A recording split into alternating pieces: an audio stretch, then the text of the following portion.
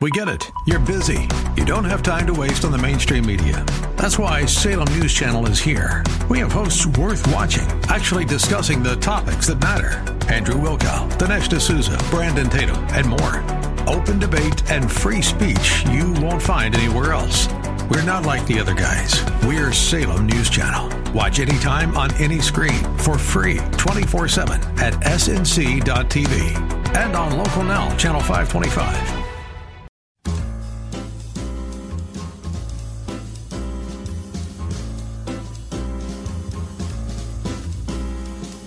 Welcome to another edition of The Ride Home with John and Kathy, live from the Salem-Pittsburgh studios.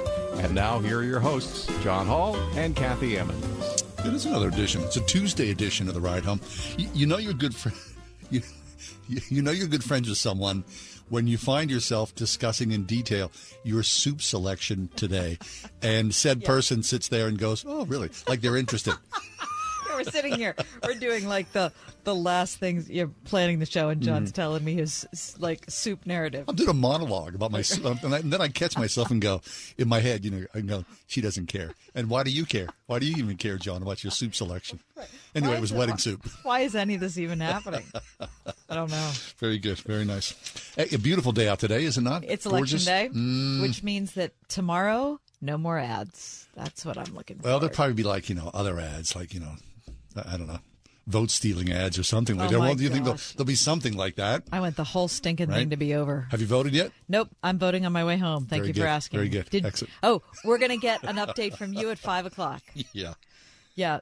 We introduced the story yesterday that John was implicated. A friend of mine sent me an email who said, "Listen, you should be aware because I went to this voting thing that said perhaps your vote, me, John Hall, is invalid." Because it had J. Hall, my name or my address, and my age. Your birthday. Not my address. Yeah, my the date township. of your birth. The date of your birth. All these things. Yeah. So I was like, what the heck? I did my mail-in ballot, which I've never done before. Right. And then I thought, did I mess that up somehow? Right. I screwed it up. Well, and we're going to hear the end of that story at 5 o'clock. I can't wait. I'm walking around for like a day and a half thinking, you are such a loser. How could you mess up the mail-in ballot? I'm going to live through the next hour without knowing the conclusion of that story. I won't tip the scales. That's coming up at 5. Also in the 5 o'clock hour, the knowledge crisis breaking our brains, polluting our politics, and corrupting Christian community. That'll be Bonnie Christian, or maybe Christiane. I'm not really sure how to pronounce her last name, but she's going to be in studio with us at 5 o'clock, and I'm going to ask her in person. I'll tell her my soup story. Also, a newspaper carrier rescues an elderly couple from a fire in Tarentum. I love that. A really terrific story. And there's a TikToker who hit a golf ball into the Grand Canyon. Don't do that. That didn't turn out Don't mar up. well. Okay. That's in the 5 o'clock hour. Nation's beauty. And also coming up in this hour, a Philadelphia man ate 40 rotisserie chickens in 40 days. Why is the question? I don't know. I think it was actually for a good reason. Okay, very good. Okay. I mean, you want to hang around for all those stories. Yeah, and we're going to be talking about Election Day, but we thought we'd, put in some things that are a little lighter because it's been so much heavy. Gosh. But it is over today. Yes, it is over. Very nice. Okay. But are we going to know who wins? No, probably not. Okay. No, because the mail-in ballots, of which I'm raising my hand apart, it might be weeks. So Don't you think? So it's your fault. Probably a part of it. John. Probably a part of it. It's okay. Jeez. All right. Without further ado, then, the world continues to revolve. And Kath, please give us the top stories, the top 4 at 4. For Tuesday, November 8th, John, 2022, it is Election Day. Lovely. Number 1. Steep Russian casualties in key battles in eastern Ukraine have prompted an unusual public outcry and sharp criticism of military commanders by surviving soldiers and family members who say that the units that their loved ones served in were led to slaughter by poorly planned operations. And that's a conversation that's happening inside Russia. Horrible. It's an amazing story. It really is an amazing story. I read this in the Washington Post today. It talked about an official statement from the Russian Defense Ministry, which sought to play down the reportedly high death toll among soldiers. It's the first time since the start of Russia's invasion that the ministry has officially responded to reports of mass casualties and criticism of commanders on television Telegram, which is the main platform used by officials and reporters and bloggers covering the Russian war. I mean, I'm shocked that they're allowing this to happen. Listen to this. On Sunday, which was just 2 days ago, military correspondents posted the text of a letter sent by members of the 155th Brigade, decrying an order that sent them into what they are calling, quote, an incomprehensible offensive in the village of Pavlika. Quote, as a result of the carefully, in quotes, planned offensive by the great generals, also in quotes, we lost 300 people, killed, wounded, and missing, as well as half the equipment in only 4 days. Oh, my gosh. Yeah. So this is, I can't believe that the people are discussing this in places other than a dark corner somewhere. Mm-hmm. So maybe that's good news. Well, whenever the Russian army is not as great as we thought it was. Whenever the truth comes out, though, it's got to be good for everybody. Number 2. Pennsylvania Lieutenant Governor John Fetterman's campaign for U.S. Senate has joined the legal fight over whether mail-in ballots like John's with no date or the incorrect date should be counted in today's election. The Fetterman campaign sued state election officials, asking a federal judge to order that all mail ballots be counted regardless of what date, if any, voters wrote on the outside of the envelope. Number 3. But, of course, the court's already ruled that that's not going to happen. Right. Number 3. Suit. I decided to lighten it up for today's top 4 at 4. Are you excited about that? Get a pet story or anything? I have a weird animal story. Okay. Might be a weird human story. The National Park Service, John, urging visitors not to lick toxic toads that can be found in its parks. Imagine going to a national park in search of a toxic toad. What, the psychedelic toad? The Sonoran desert toad, also known as the Colorado River toad, secretes a potent toxin that can make you sick. It's nearly 7 inches long. And while the Park Service admitted in its post that this late-night content is one that no one asked for, visitors apparently must be reminded not to lick the toad. Mm-hmm. Don't kiss it either. Exactly. And number 4, a prospective air traveler was roasted by the TSA on social media yesterday after officials with the federal agency said it caught a person trying to conceal a gun inside a raw chicken stashed in carry-on luggage. What? And that is your top 4 at 4. Would you like a few more details about that? Yes, please. What was the intent of that? The weapon was flagged by TSA in Fort Lauderdale, where officials found it wrapped in what looked like thin paper packaging and hidden inside the said raw chicken. The official TSA Instagram account was taken over by somebody with a good sense of humor on Monday because they included photos of the uncooked bird being examined at the airport and the gun removed and unwrapped. It says, "There's a foul here. Wait, the plot chickens as we barrel our way closer to Thanksgiving." This is the official quote from TSA. "For us," they said, "it's a time to be thankful that our officials are always working around the clock to keep you safe." Wait, it's not over. "We hate to break it to you here, but stuffing a firearm in your holiday bird for travel is just a waste of time." Oh, boy. This idea wasn't even half baked. It was raw, greasy, and obviously unsupervised. The only roast happening here is this poor packing choice. And TSA concluded by saying, "Whether you like it or not, there are rules for traveling with guns and ammunition." What the heck are people thinking? Yes, but so that is bizarre. But there are other bizarre things. Within the last year, a chainsaw was flagged in New Orleans, and something the agency called a meth burrito confiscated in Houston. That's from CBS Today. The friendly skies. It's been a while since I've flown, and happy that I'm not up there. You actually can take your Thanksgiving dinner uncooked on a plane. Really? Mm-hmm. There are regulations. But putting a firearm inside it, not encouraged. 101.5 WORD. Everywhere you go, anywhere you go, Word FM goes with you. That's because we're no longer trapped inside a radio. We're now everywhere you are, and you carry us around in your pocket.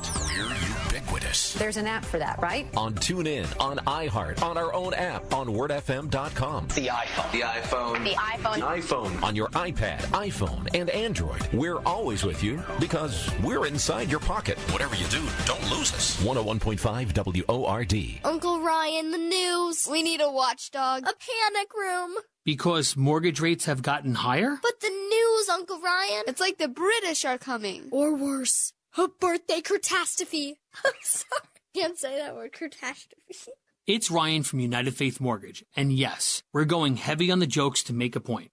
Mortgage rates are up, and no, it's not optimal for anyone. But there is another reality. Life does go on. Maybe you're ready for your first home, your dream home, or maybe it's time to downsize. Life goes on. Rates have been higher in the past, and good people still need new homes. The point we want to make is, if you buy a new home this year and you don't use our direct lender advantage, which can often save you monthly and lifelong money, along with us paying $1,000 of your closing costs, you'd be crazier than a watchdog in a panic room. See what we did there? we are United Faith Mortgage. United Mortgage Corp, Melville, New York. NMLS number 1330. Pennsylvania Department of Banking and Securities. Mortgage lender license 22672. If you are 65 or older, you know this. Watching your hard-earned dollars fly out the window on healthcare costs is frustrating.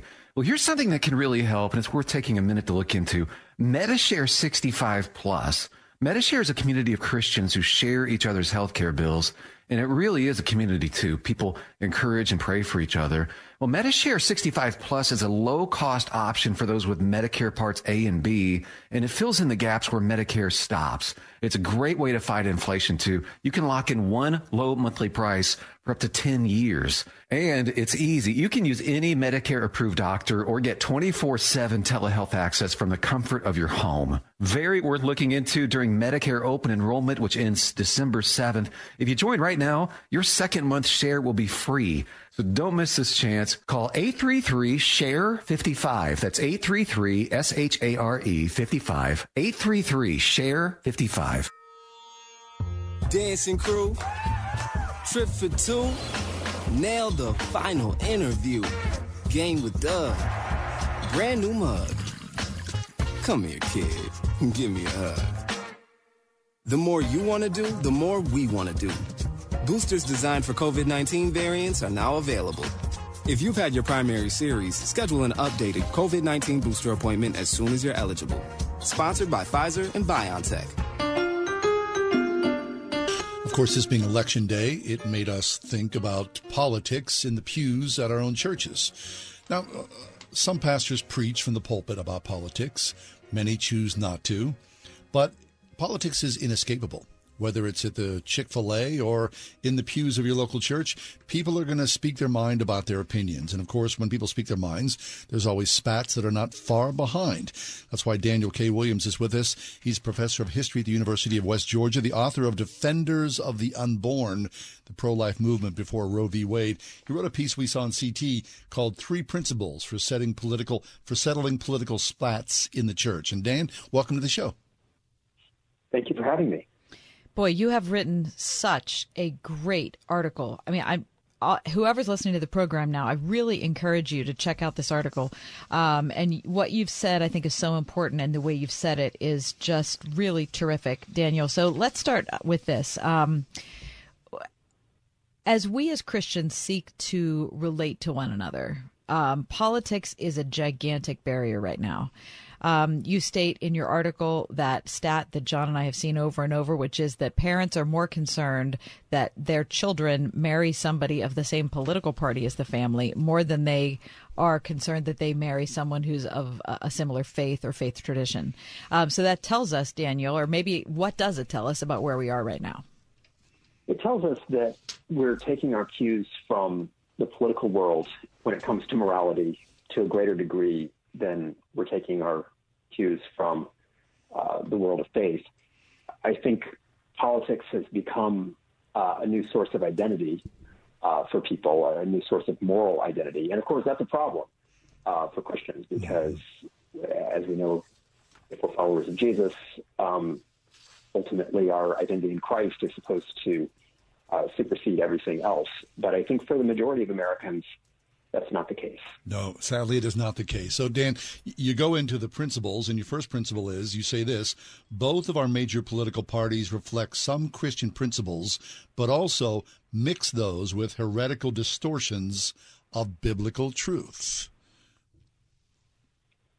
Yes. Both the Republican and Democratic parties were founded by many people who were either believers in Jesus or at the very least influenced by a Christian culture.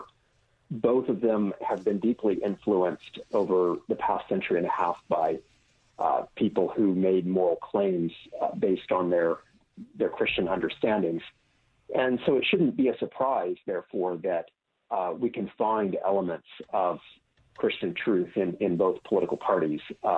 In the case of the Democratic Party, a historic concern for the poor and marginalized, which, of course, is one application of a biblical principle. In the case of the Republican Party, in recent years, statements on the importance of marriage, the importance of defending human life, which reflect Christian principles as well.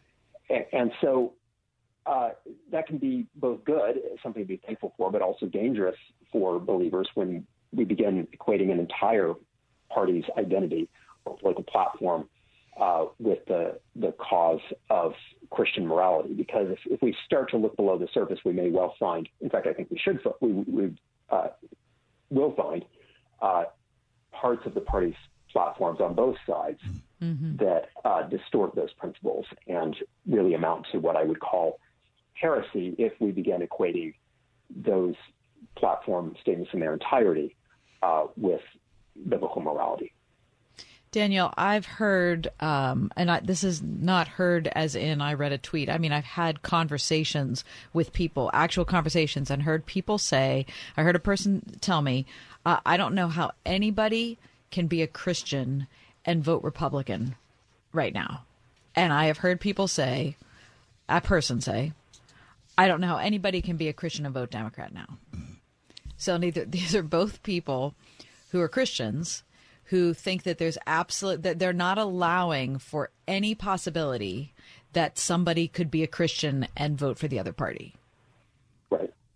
Yeah, I've heard similar things. And I think people who make those comments tend to distort application or strategy with biblical principles. Yeah, I think that's a good point. Yeah. One might well say correctly that a person could not be a theologically orthodox Christian and endorse same-sex marriage or endorse abortion rights, for example, or show a lack of concern for the poor or a lack of concern for racial justice. All of those things would be true, but the problem is that when we don't allow for individual interpretations as to how best to carry out those divinely ordained missions, then that's when we can get into some areas of confusion where we begin confusing one particular application or one particular strategy that perhaps makes sense to us, but confusing that particular partisan strategy with the principle itself. From the University of West Georgia, we're talking with Daniel Williams about 3 principles for settling political spats in the church. A second principle that you write, Dan, is Christians' political disagreements are often about strategy rather than moral principles. Tell us about that. Yeah. So it's very common, I think, for Christians to say the sort of things that we were just talking about when it comes to an issue that they think is crystal clear from a theological perspective, an issue like abortion, for example, or like concern for the poor, concern for the immigrant, concern for racial justice.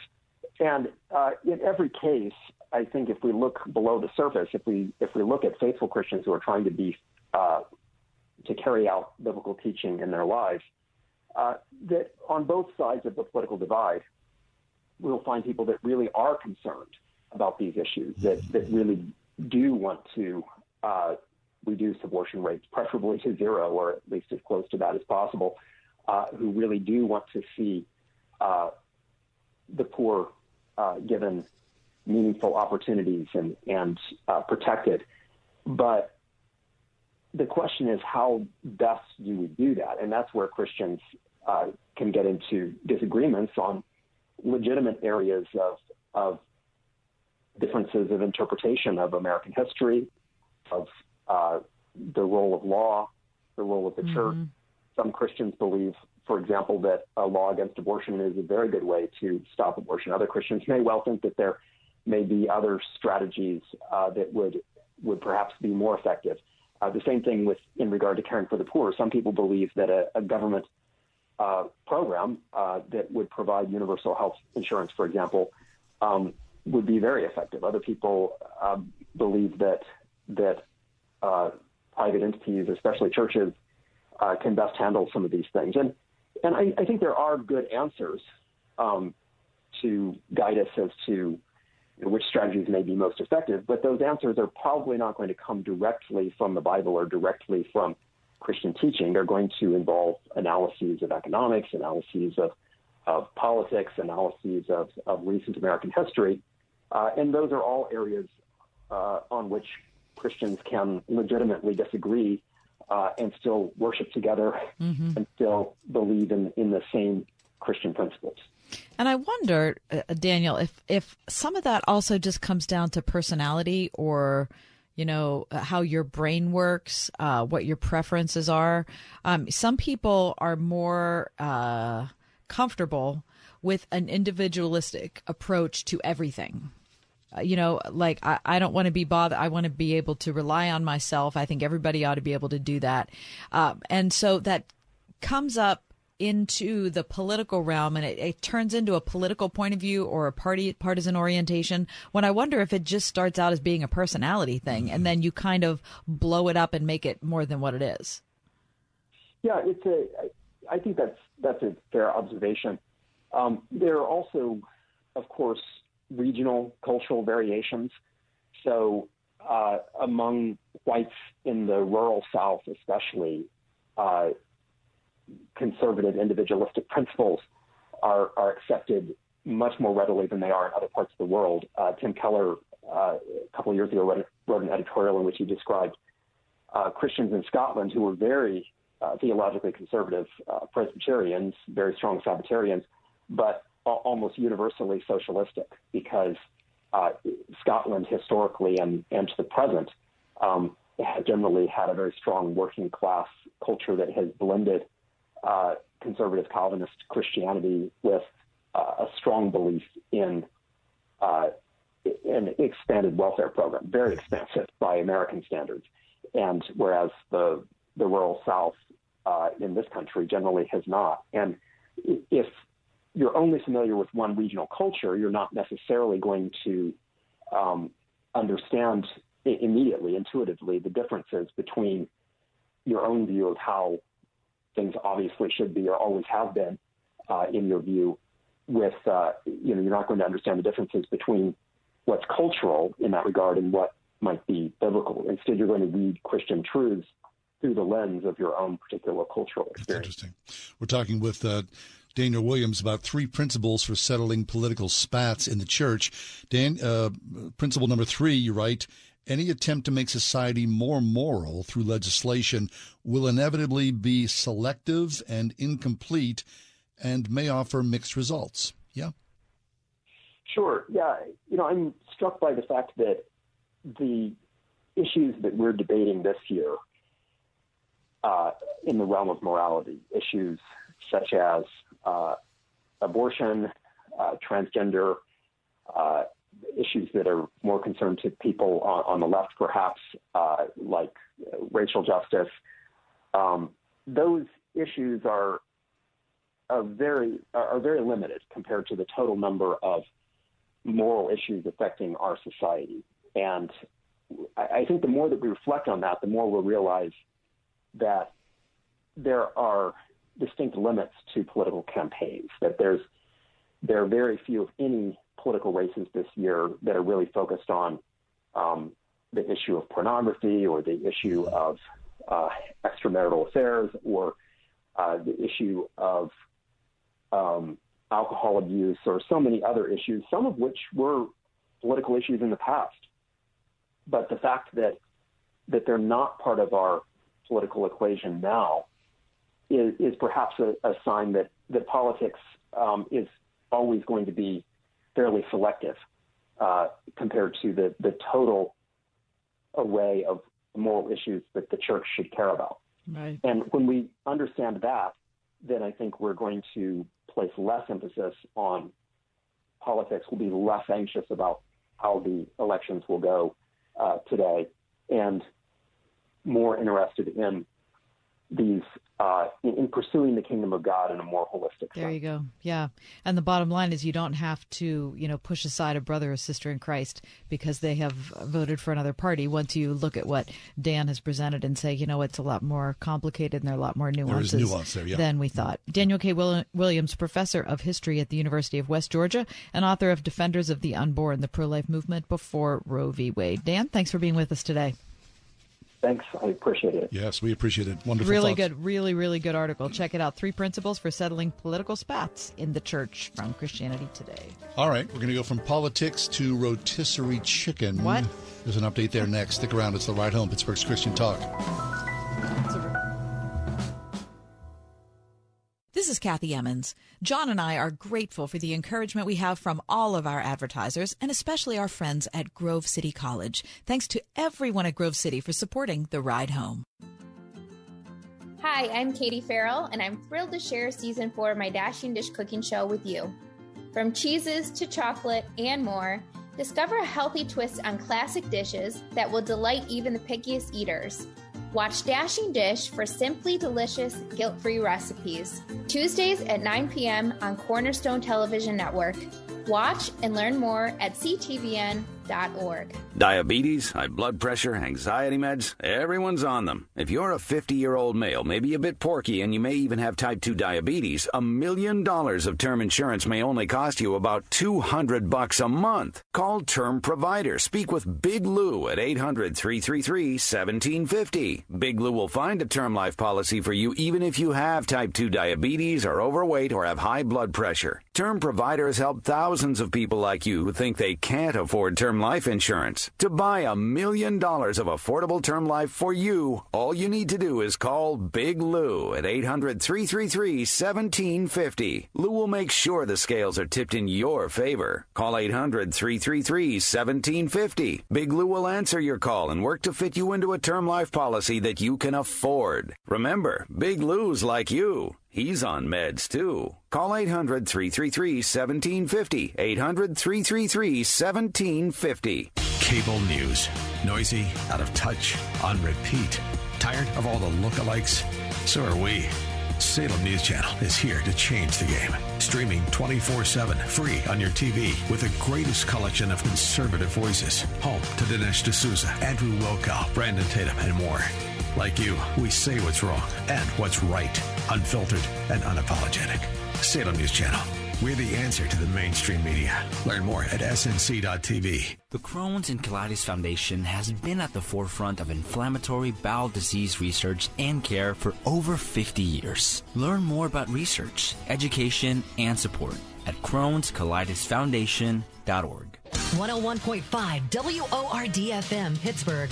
On your smart speaker by saying, play the word Pittsburgh. And on your phone via the Word FM mobile app, iHeart, TuneIn, and Odyssey. This Movember, here's to the straggly mustaches, the lopsided ones, the oddly sexy ones, the itchy, patchy, raggedy ones, the peach fuzz ones, the hey, I look good with this ones, the scruffy ones, the black, blonde, red, and gray ones, the ones grown by Dad, the ones grown for Dad. They all raise awareness, raise funds, start conversations, and save lives. Because whatever you grow will save a bro. Learn more at Movember.com.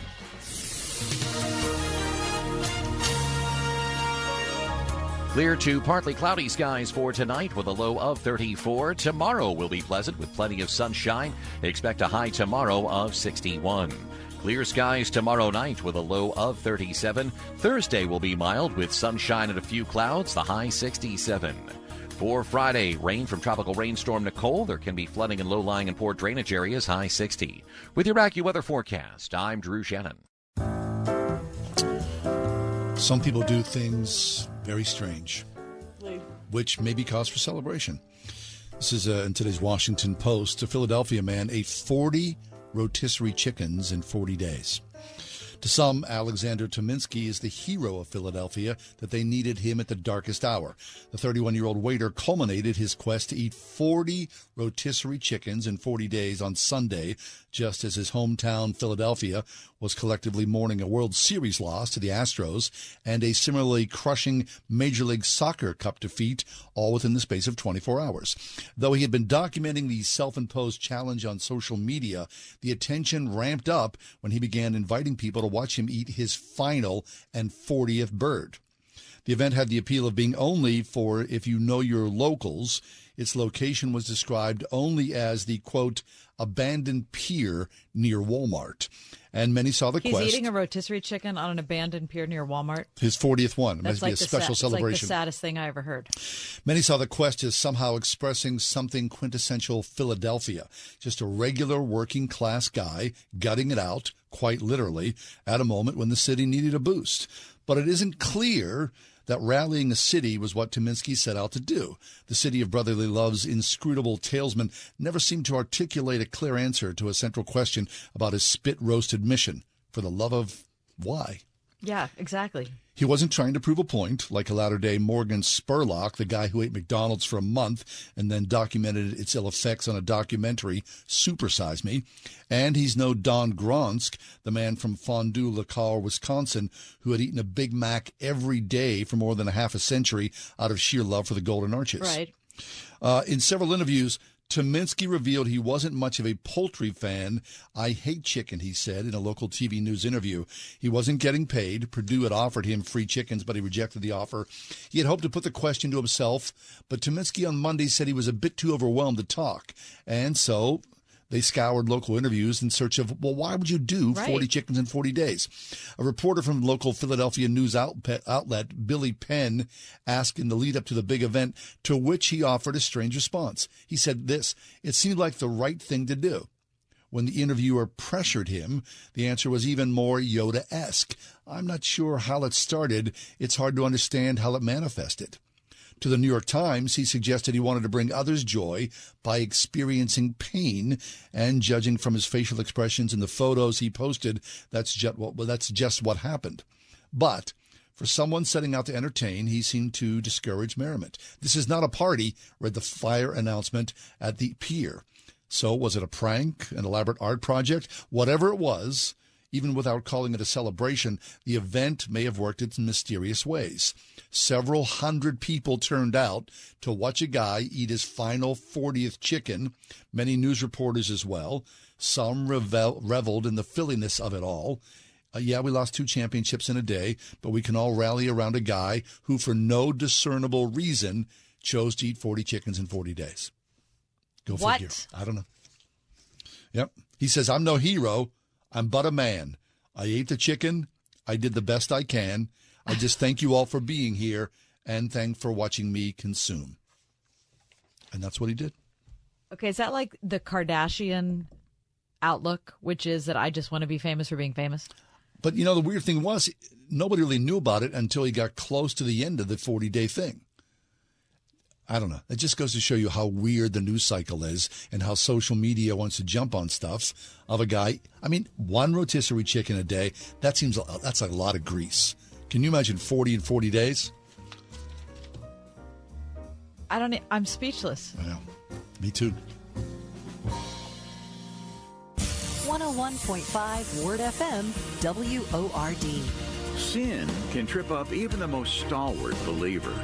How do we strengthen ourselves against temptation?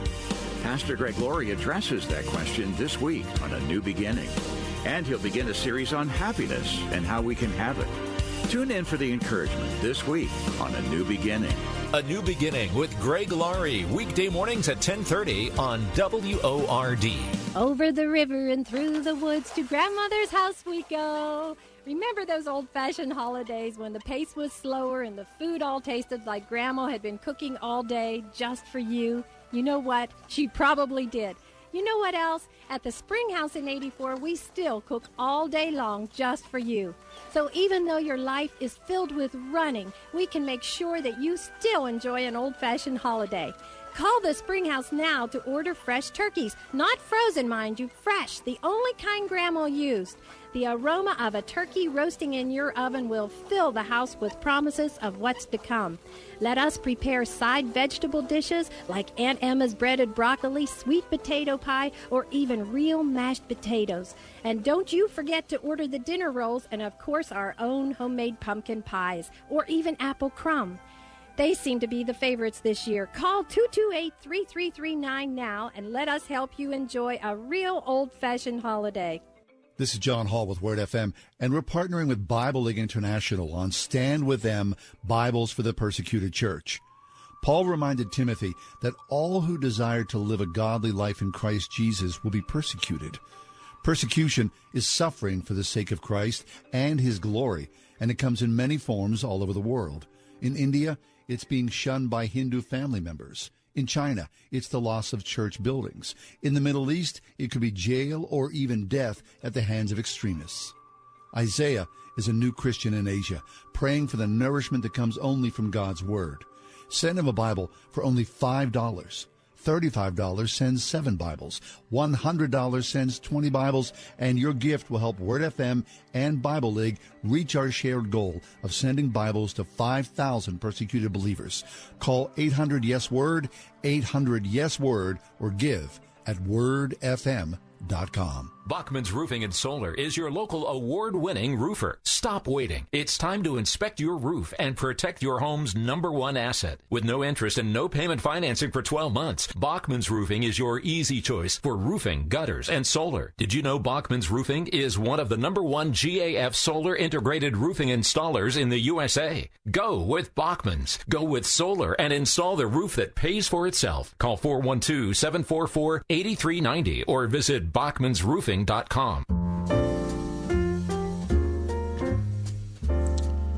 course, this is Election Day. We've been, of course, talking about that as well. Tom Soroka joins us. Tom's been a regular guest on our show over the many years. Tom is he's a priest at St. Nicholas Orthodox Church in McKees Rocks. And Tom, welcome. You've been thinking, have you voted yet today? I did. Yeah, I did about 2:00. Very nice. And how was the line? Were there people there? There was almost no one there. I was kind of surprised, but I was kind of relieved also because I didn't want to wait all day. Right, of course. Right, yeah. Of course. Were you wearing your priestly garb? I must confess I was not. Mm-hmm. I was coming back from a restaurant. I had a nice lunch, and I went and voted. Regular citizen. Okay. Just a regular citizen. Yep. Very good. So how do you look at voting, Tom? What do you think we as Christians need to know or keep in mind? It's a really good question. I've been thinking about it all day because, I woke up, I think, like most Americans that follow the news and follow all of the hoopla that's been going on, especially in Pennsylvania. And I felt sad because the first thing that I thought was, oh, today's election day and the news is going to be really crazy and I wonder who's going to win. And I'm so glad that it's all over. We don't have to listen to any more of the commercials. And I was sad because I really believe, and I convicted myself, the first thing I should have thought of is, thank you, God, for another day. Glory to God that I'm awake, that I have the opportunity to serve you. And I did have a wonderful morning. We had church this morning. We had all kinds of children there. Probably had 30 or 40 people in church, 30 people. Wow. And it was quite lovely. But I guess what I fear, guys, is that politics has become a kind of religion. And so I'm happy to vote. I'm thankful that I live in a country that allows me to vote. But I am worried that politics has taken on the form of a religion to many people and maybe even replaces it. And so I thought maybe we could just talk a little bit about some of the things that Jesus says about government. Yes. Yeah. So I think probably the first thing you think about, the Psalms talk about government, right? I mean, the Psalms talk about government. Jesus himself talks about government. And, I sort of starting with the New Testament, right? Okay. They try to entrap Jesus and they give him a coin. They said, is it lawful to pay taxes to Caesar? And he says, whose likeness is inscription is on this coin? And they said, Caesar's. He said, then therefore render to Caesar the things that are Caesar, and to God the things that are God's. Yeah. And I think Jesus is making it very clear that there are some things that are secular and there are some things that belong to God. And it doesn't mean that this secular rule has no dealing with God, because in fact, then Jesus, when he's standing before Pilate, says, "You'd have no authority over me at all unless it had been given you from above." And so there's this sense in the words of Christ, and then, of course, in Paul, to be subject to the governing authorities, he says in Romans 13, that there's a sense in which God's hand is in all of this.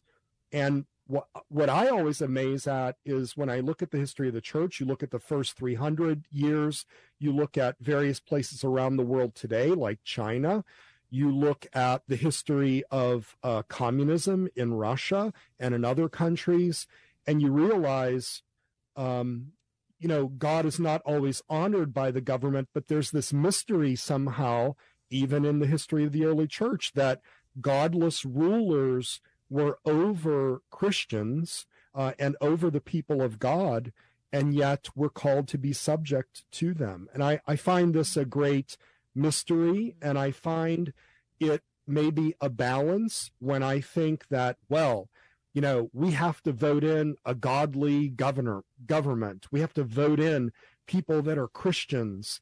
And the reality is there have been all kinds of governments over the years. And in fact, governments come and go.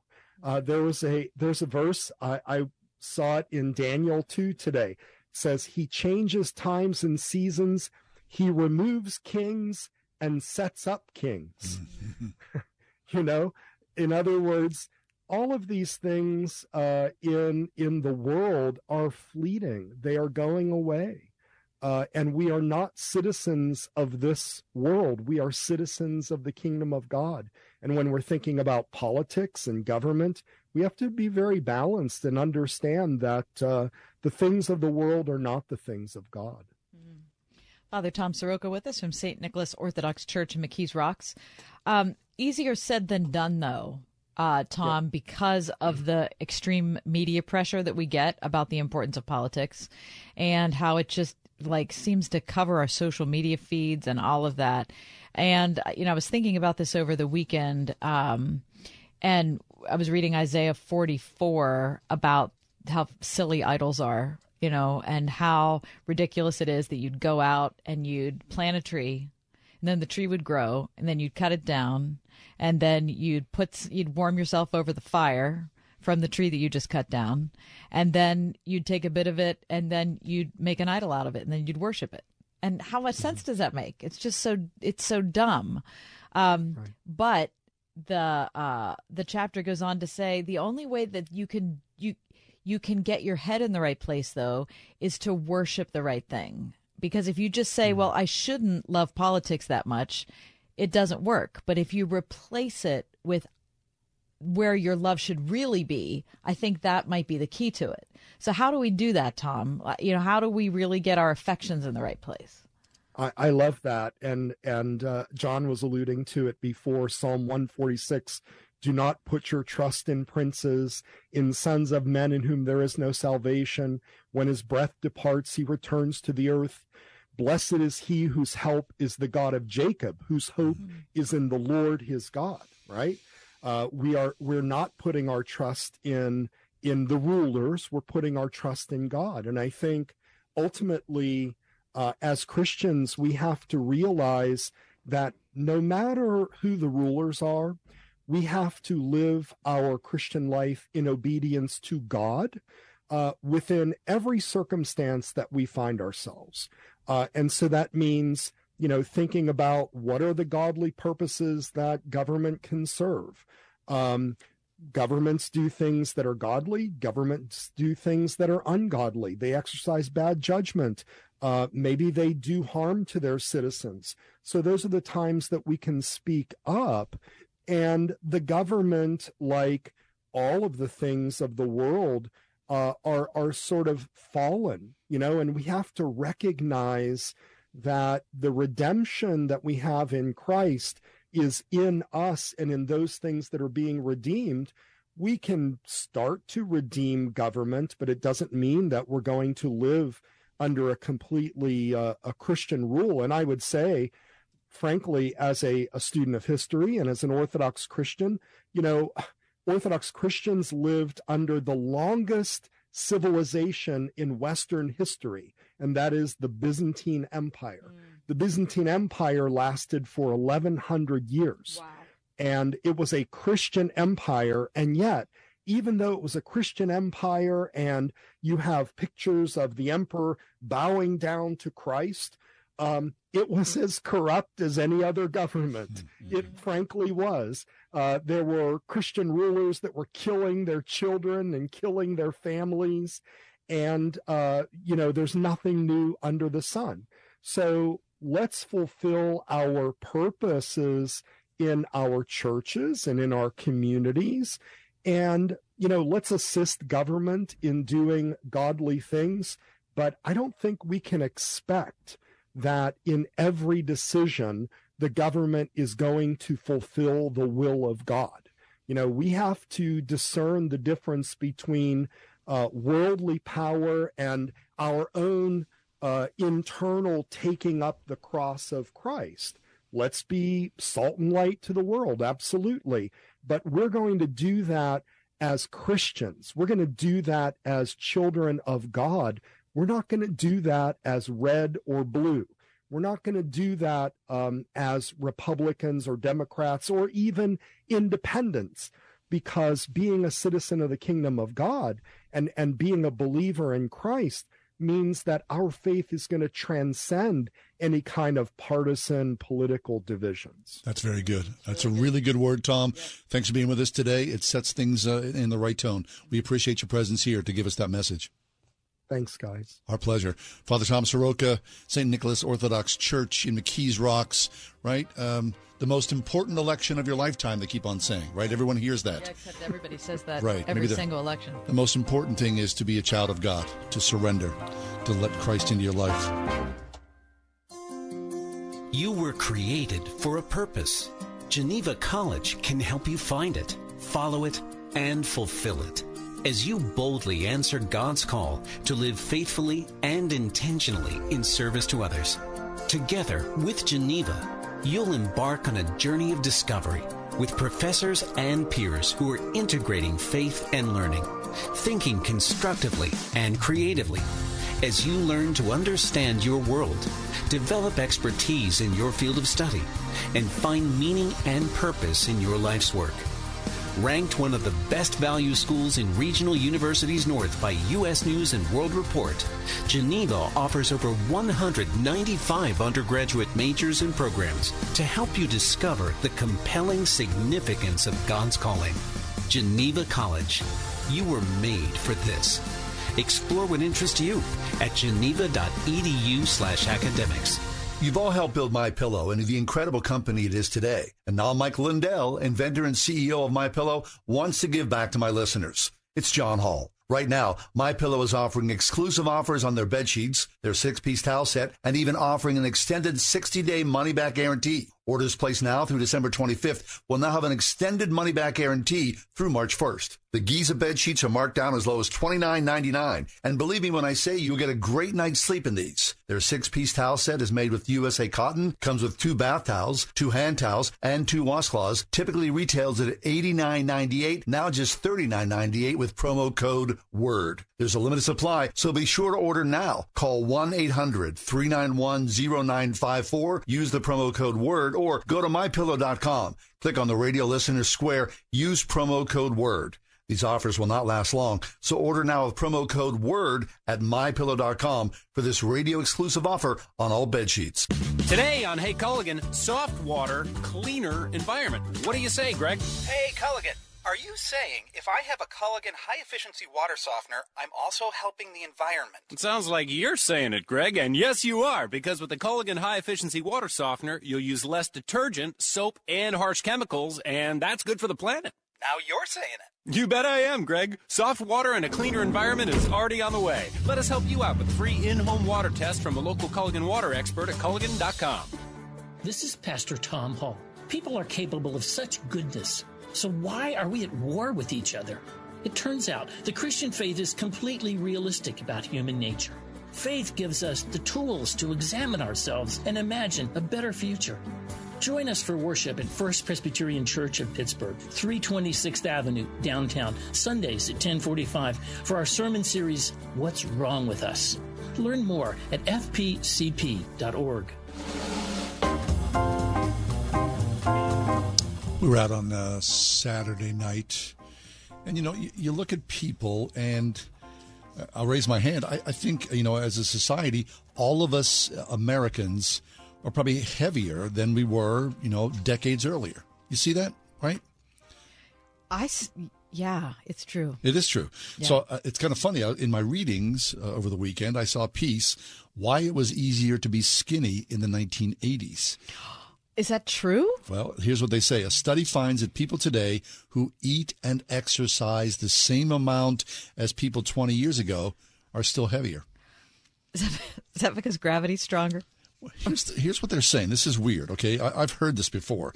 A 2016 study published in the journal Obesity Research and Clinical Practice found that it's harder for adults today to maintain the same weight as those 30 to 40 years ago, even at the same level of food intake and exercise. A correlation, a person in 2006 eating the same amount of calories, taking in the same quantities of macronutrients like protein and fat, and exercising the same amount as a person of the same age did in 1988 would have a BMI about 2.3 points higher. In other words, people today are about 10% heavier than people were in the 1970s or 80s. So there's a lot of conjecture about this. Here's the thing. People, they say, are exposed to more chemicals that might be weight gain inducing. Pesticides, flame retardants, and the substances in food packaging might all be altering our hormonal processes and tweaking the way our bodies put on and maintain weight. Really? Second, okay. The use of prescription drugs has risen dramatically since the 1970s.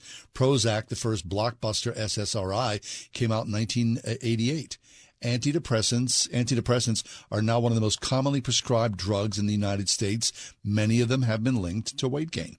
Finally, authors think that the microbiomes of Americans might have somehow changed. Wait, my microbiome? Mm-hmm.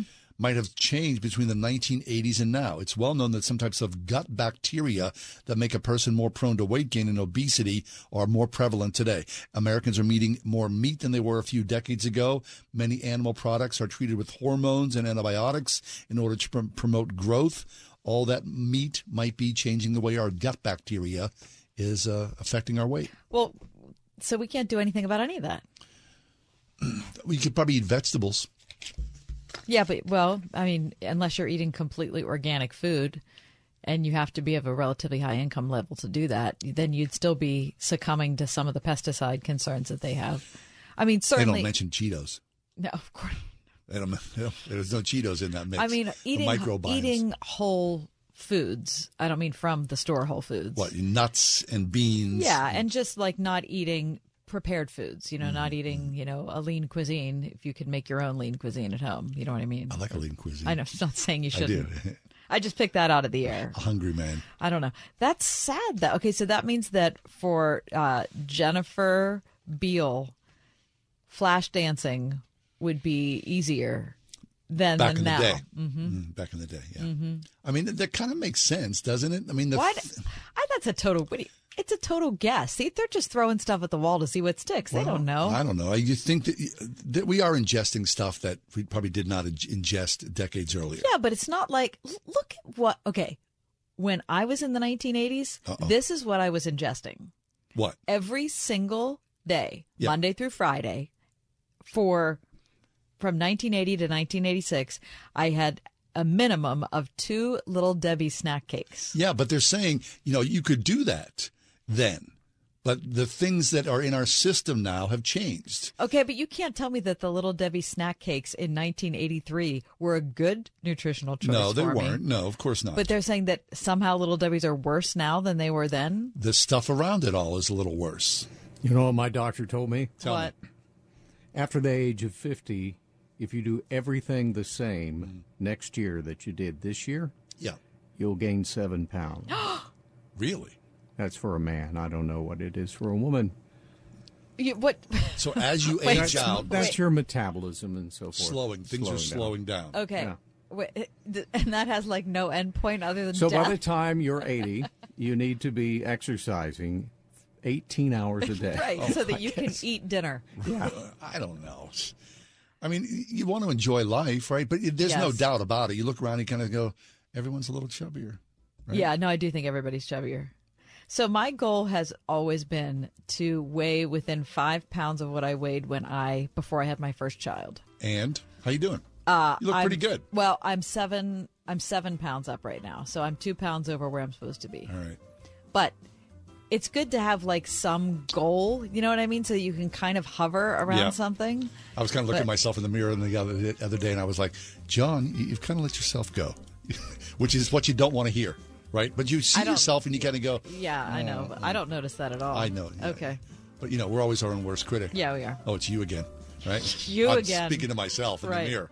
You guy, I know who you are. I thought you were talking to me. Anyway, have a little Debbie. It's all good, right? Those oatmeal cream pies. That's fine. Man, they're so good. We'll take a break, come back.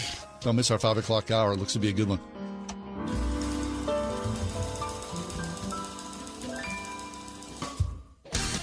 Listen on your smart speaker at wordfm.com, the Word FM app, iHeart, TuneIn, and on Odyssey. In your car or at home, too, at 101.5 WORD-FM, Pittsburgh. 3813. With SRN News, I'm John Scott. A tumultuous election season that tugged again at America's political divide comes to a close today as voters cast ballots in the first national election of Joe Biden's presidency. The GOP optimistic about its prospects, hoping that messaging focusing on the economy, gas prices, and crime will resonate with voters at a time of soaring inflation and rising violence. GOP Governor Glenn Youngkin told the Salem Radio Network he believes Republicans have the edge in key House races in Virginia. The momentum feels just like last year, and it's come on strong. And I think, again, this is not Republicans versus Democrats. This is Virginians standing up for the values that we hold dear, that they have seen the liberal Democrats violate time and time again. Virginia Governor Glenn Youngkin. Stocks are mixed now. The Dow had 249 points, but the NASDAQ down 4. This is SRN News. The bigger your 401k, the better your retirement, right? Wrong. The fact is, with proposed new taxes, another market crash, inflation, and rising healthcare costs, you could be forced to downsize your retirement. Discover the secret savvy investors are turning to for retirement security. A new 401k law that unlocks an ingenious retirement protection plan that could protect your savings from inflation and a stock market downturn while boosting your retirement income as much as 40%. It's all laid out in simple language in a new book from Josh Melberg. His insightful guide is your roadmap to retiring with confidence, and it's yours free with one call. Don't risk a lifetime of work building your retirement. This little-known retirement protection plan could safeguard your wealth and boost your retirement up to 40%. For your free copy of Guarantee Your Retirement by Josh Melberg, call now. Call 800-337-8051. That's 800-337-8051. 800-337-8051. I was talking to one of my sisters recently, and she said that she refused to even look at her 401k and her retirement investments because the thought of doing so made her a fidgety, anxious mess. So out of sight, out of mind. I get it, and I'm sure you do too. But the good news is we've been here before, and hopefully sooner rather than later, we'll hear the strains of happy days are here again. In the interim, the family at United Faith Mortgage wants to remind you that if you're a homeowner, you're sitting on a pile of cash because home values have gone bonkers. And so your home can be a portal into a cash-out refinance, providing you with an immediate source of money to pay off debts, do some home improvements, or just build up your nest egg again. United Faith Mortgage, where the direct lender advantage is everything, saving you lifelong money. United Faith Mortgage. Faith and family matter. United Mortgage Corp, Melville, New York. NMLS number 1330. Pennsylvania Department of Banking and Securities. Mortgage lender license 22672. Persecuted Christians, they love their enemies, and they count it all joy to suffer for the Lord Jesus, but they need your help today. This is Bible League International, and in the Middle East one day, radicals showed up and burned down the house of Nora, nearly killing her and her 4 daughters, the youngest of which, 4 years of age, maimed for life with serious burns all over her body. You know what her crime is? Simply that Nora has been leading Arabic-speaking women to Christ, and they need Bibles there in the Middle East. And in Venezuela, a church has been rescuing women, some as young as 12, kidnapped and forced into prostitution by the drug cartel. They have paid dearly. In fact, one of the members was killed, his corpse pulled behind a truck. But I can tell you this group, even though they're persecuted, is focused on pointing these women to the hope of the gospel. They need Bibles. And that's exactly why Word FM and Bible League are teamed up to bless 5,000 Bibleless, persecuted believers with their own copy of God's Word at only $5 a Bible. $100 sends 20. Pray about it and then call 800-YES-WORD. 800-YES-WORD. 800-YES-WORD or give at wordfm.com.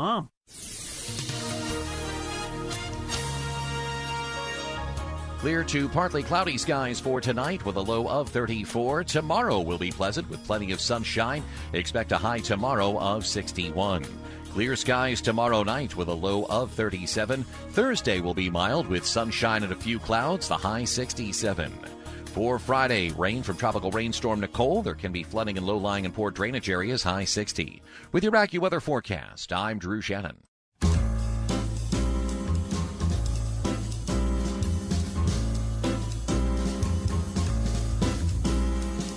Welcome to another edition of The Ride Home with John and Kathy, live from the Salem-Pittsburgh studios.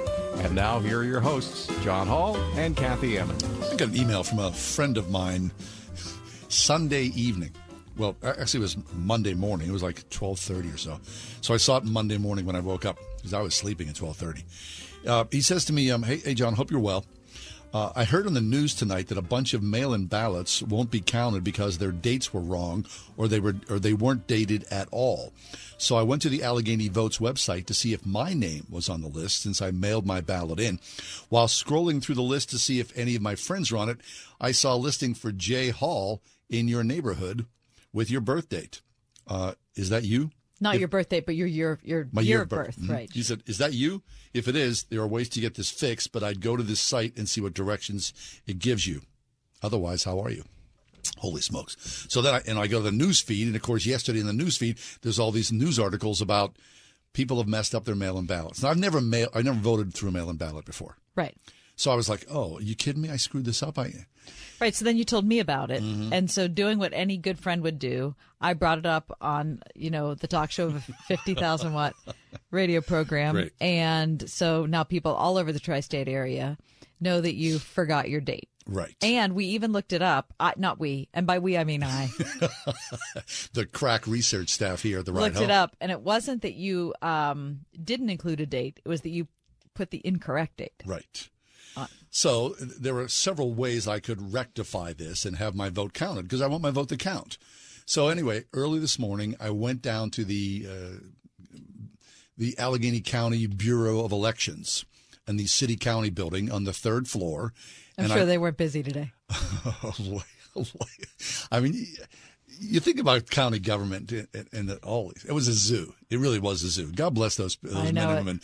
I mean, I can't imagine. Anyway, I waited patiently, told them of my predicament. Mm. And the good news is they looked through after I showed them my driver's license, my photo ID, and they were like, it's not you, sir, not the Jay Hall. What? And I was like, so the whole, I don't know how long it was on the air of me mocking you, making fun of you, you making fun of yourself. Well, I mean, of I'll course. say it wasn't just me picking on you, No, but it was open season. I'm an easy target. Yeah, so for sure. I'm going there. Yeah, and I take it all back Thank you. now. I appreciate it. You have my full support. Good. Because, I mean, the mail-in thing, of course, it's fraught with all sorts of, of course. This vote's rigged or this is all screwed up or whatever. In my instance, apparently, it worked just fine. And you were responsible in all of your dealings? Mm-hmm. And I showed up. I went down to the machinations of county government and saw the voting bureau, whatever they call it. And it's all working well? It looked pretty good to me. Great. And you understand why there should be a date on a ballot. I mean, it seems silly that Fetterman's campaign is arguing today, is suing in court, that they should count every ballot regardless of date. Because what if something was lost in the mail and it's from 2012? Right. And you're voting for Ed Rendell. Yeah, exactly. Something like that, yeah. Who's unavailable. Exactly. I mean, what the heck? Yeah, no. I feel good about things. Okay, good. I think it's, John, congratulations. Appreciate Your vote will count. It does. I'm doing my civic duty. I see that Gary, our producer, he's got a little voting sticker on there. Is he showing off? Yeah, he's kind of a little showing off in there, Gary. All proud about that. Yeah, that's right. I got a lollipop, too. Did you? You did not. Did you really? No, not really. Okay. A little dum-dum? It's good, though, you get a little voting sticker, right? You kind of Yeah, go. exactly. I'm voting on the way home. Are you, though? Yeah. Will you get a sticker? Well, I hope so. Well, I'm going to go home and show it. My husband. Put it on your fridge. It was on my fridge for a long time. I'm going to put my sticker on there. I voted. Yeah. Well, it just makes you feel good about yourself, right? Really? You're part of the democratic process. Okay, great. People have died for this, Cav. I'm not saying it's not important. I'm saying I don't know if I'm going to put it on my refrigerator. Take a picture of yourself with the sticker. And put it on social media. Us. Okay, there you go. Okay. Oh, very nice. All right. Yeah. You're not allowed to take pictures at the polling place. You know that. You're not allowed to take any photos at the polling place. Oh, don't do it there. Not. Yeah. Oh, right, because we don't want to implicate someone else. No, you want to be careful right there. I mean, right. Voting is a sacred thing. Okay. Right? All right. If I were with you, would you let me go in the voting booth with you while you voted? No, and you know what? There's no voting booth anymore. There's just a little computer terminal, isn't there? Yeah, but it's like mine was a piece of paper. What? You voted with a piece of paper and a pencil? It was a place on a table that had some things around it so somebody couldn't see what you were doing. I and like it was that. just a piece of paper, and you filled in with a pen the little circle by your candidate. And that's it. And you fold it up and give it to somebody or put it in a box? No, you walk to a machine where they scan it. Okay. So the guy has you put it in the thing, and you're done, and you pick up your sticker and go. I'm extremely eager. I like that I'm a lot. extremely eager to do this evening and Of course. see what the procedure will be. Right. Now, will you watch this evening? No. No interest at all? I'll watch. I'll turn it on before I go to bed at 12:30 in the morning. Mm-hmm. You know what? But I'm not starting to watch it at 8 o'clock. Well, I kind of like that I election know. stuff. I'm sure. It's interesting, yeah, isn't it? It is interesting. But I with all the ads break this you time, away from the Weather Channel, you'll be okay. See now, that's he knows how committed my husband is. I'm going to go watch the vote now. No, I have to watch. I have to watch my 36th episode of MI5. Oh yeah. All right, probably better. Yeah. Must see TV. All right, what's next? Yeah, Bonnie's going to be with us live in studio. Mm-hmm. Bonnie Christian's going to be with us. We're going to talk about a knowledge crisis that breaks our brains, pollutes our politics, and corrupts Christian community. It's Election Day. Holy We'll be right smokes. back. 101.5 WORD. Turning Point with David Jeremiah. Take that love and be a distributor. Take that love and love others. Every time you think, I don't know if I can love that person, stop for a moment and remember how much God loves you. Join Dr. David Jeremiah for his series, A Life Beyond Amazing, next time on Turning Point. This evening at 7:30 on 101.5 WORD. Hey, I'm Andy. If you don't know me, it's probably because I'm not famous. But I did start a men's grooming company called Harry's. The idea for Harry's came out of a frustrating experience I had buying razor blades. Most brands were overpriced, overdesigned, and out of touch. At Harry's, our approach is simple. Here's our secret. We make sharp, durable blades and sell them at honest prices for as low as $2 each. We care about quality so much that we do some crazy things, like buy a world-class German blade factory. Obsessing over every detail means we're confident in offering a 100% quality guarantee. Millions of guys have already made the switch to Harry's, so thank you if you're one of them. And if you're not, we hope you give us a try with this special offer. Get a Harry's starter set with a 5-blade razor, weighted handle, shave gel, and a travel cover. All for just $3 plus free shipping. Just go to harrys.com and enter code SLEEK at checkout. That's harrys.com, code SLEEK. Enjoy.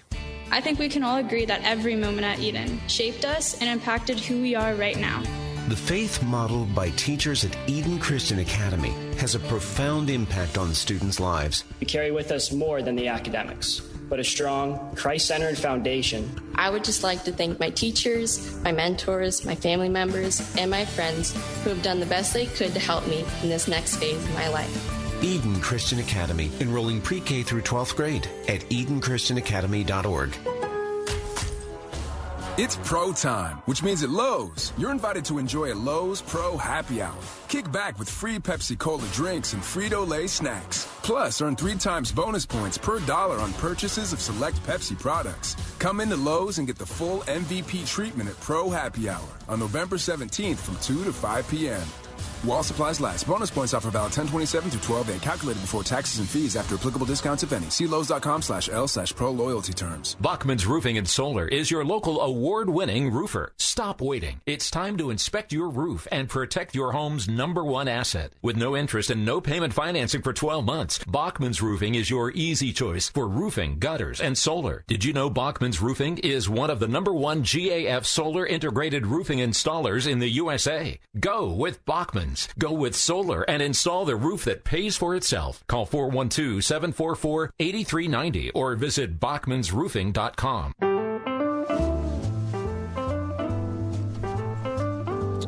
We've been talking a lot about politics today. Of course, we should, because it's election day. Bonnie Christian joins us. She's got a brand new book out called Untrustworthy: The Knowledge Crisis Breaking Our Brains, Polluting Our Politics, and Corrupting Christian Community. Bonnie, excellent book. Welcome to the show. Yeah, thank you so much for having me. Bonnie, in preparation for our show, on a daily basis, John has his newspapers that he reads, and I have mine that I read. And sometimes they cross over. But between the both of us, we do, the local papers here. We do the Wall Street Journal, the New York Times, the Washington Post, and USA Today, if I can stomach it. Sometimes People Magazine. Right. I mean, something that comes across my feed, Bonnie, that's interesting. I might look at it.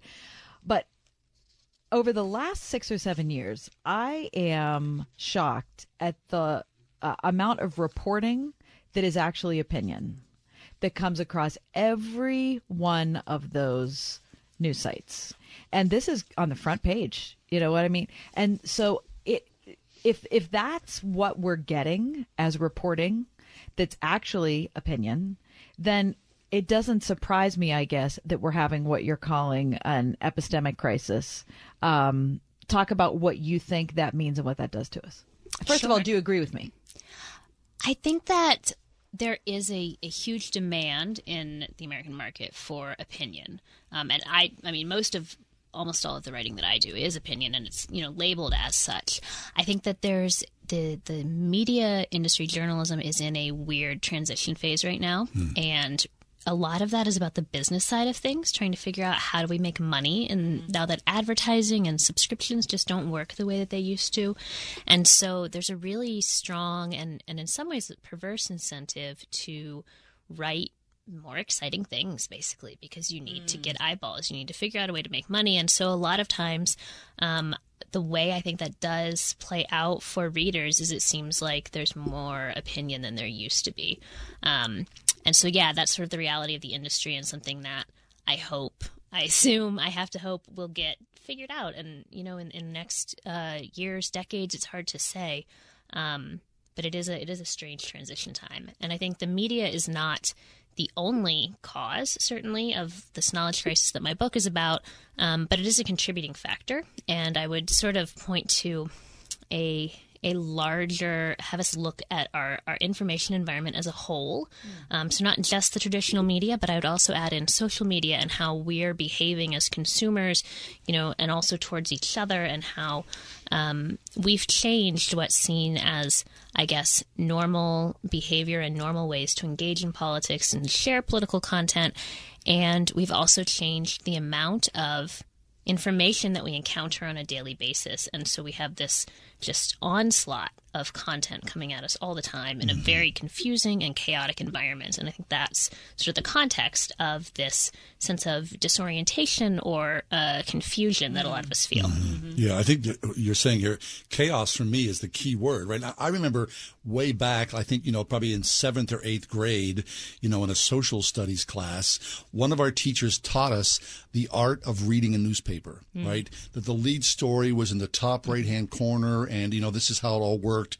Now, when we used to look at Walter Cronkite or, our local media sources as trustworthy, you look at people like Elon Musk, who in some ways, after he buys Twitter for $44 billion, has become a news source.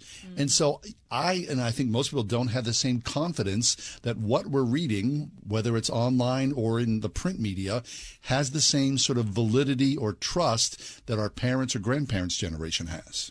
Yeah, it's difficult to parse, and a lot of that, I think, is just the sheer volume. I was speaking with someone earlier today who said, wouldn't it be great if I just read like one news article a day and I could really think about it, and I could think about who wrote it, and what's their perspective, maybe what are their biases, or what are the mistakes they're likely to make because of what they believe, what are they likely to get right, and I could sort of meditate on that and really process that and then come to another story the next day. But of course, that's not how we consume news. We read 20, 30, 40 news articles a day, and then we share a bunch of them, and that all feels very normal right now.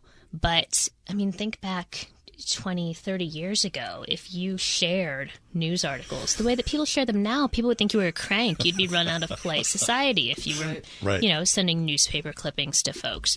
So yeah, I think so much has changed so quickly, and I would even include the rise of 24-hour cable news in that, not just the internet and social media, though that's certainly a big part of it. And I think we just didn't prepare ourselves for that change, and now it's really apparent what trouble we're in. What trouble indeed. Yeah. We've encountered this, and we've talked about this, and probably you have as well, Bonnie. But, within our circles, and of course the pandemic, fried and changed everything. You know people, you love your friends, and then your friends are reading and engaging in media in a different way that you do. Or different media than you are. Mm-hmm. And so the conversations don't necessarily continue. In some instances, they stop, and with that, the friendships have stopped as well. And I think that's, when I look at the loss of friends, and that's happened to me. It happened to us on the show. Yeah, I can only sort of point the finger at that thing, whatever that social news thing is, has precipitated that. Yeah, I think it's really familiar for a lot of people, that sense of sort of coming to an impasse with folks where, it's not even just that you disagree on, maybe how to vote or what the policy prescription should be. It's you want to ask them, do you not see what I'm looking at? Are we looking at the same thing here? Yeah, it's a very frustrating feeling. And I think it's a real challenge that a lot of people are facing right now is, how do I preserve a relationship where it feels like we've reached that point? And that's, I've talked to folks, it's happening in tons of families, often, not always, but often across generational lines. And it's happening in a ton of congregations now too. I think many pastors that I've, read interviews with or spoken with myself, it sort of snuck up on them that the beliefs that people have in media consumption habits are a real factor in how their congregation is interacting in a way that they were not quite recently. Wow. That's a lot for a pastor or church leadership to consider. Yeah, no, I don't think I ever envy people in pastoral ministry, but especially For sure not now. Bonnie Christian is with us, in studio with us. In fact, we're having, first of all, great to have you here. Thank you. And excited to talk about this on Election Day. If you're listening to the program live, go out and vote. Don't let this opportunity go by. It's vital that we do this. It's also vital, Bonnie, that we don't make it everything.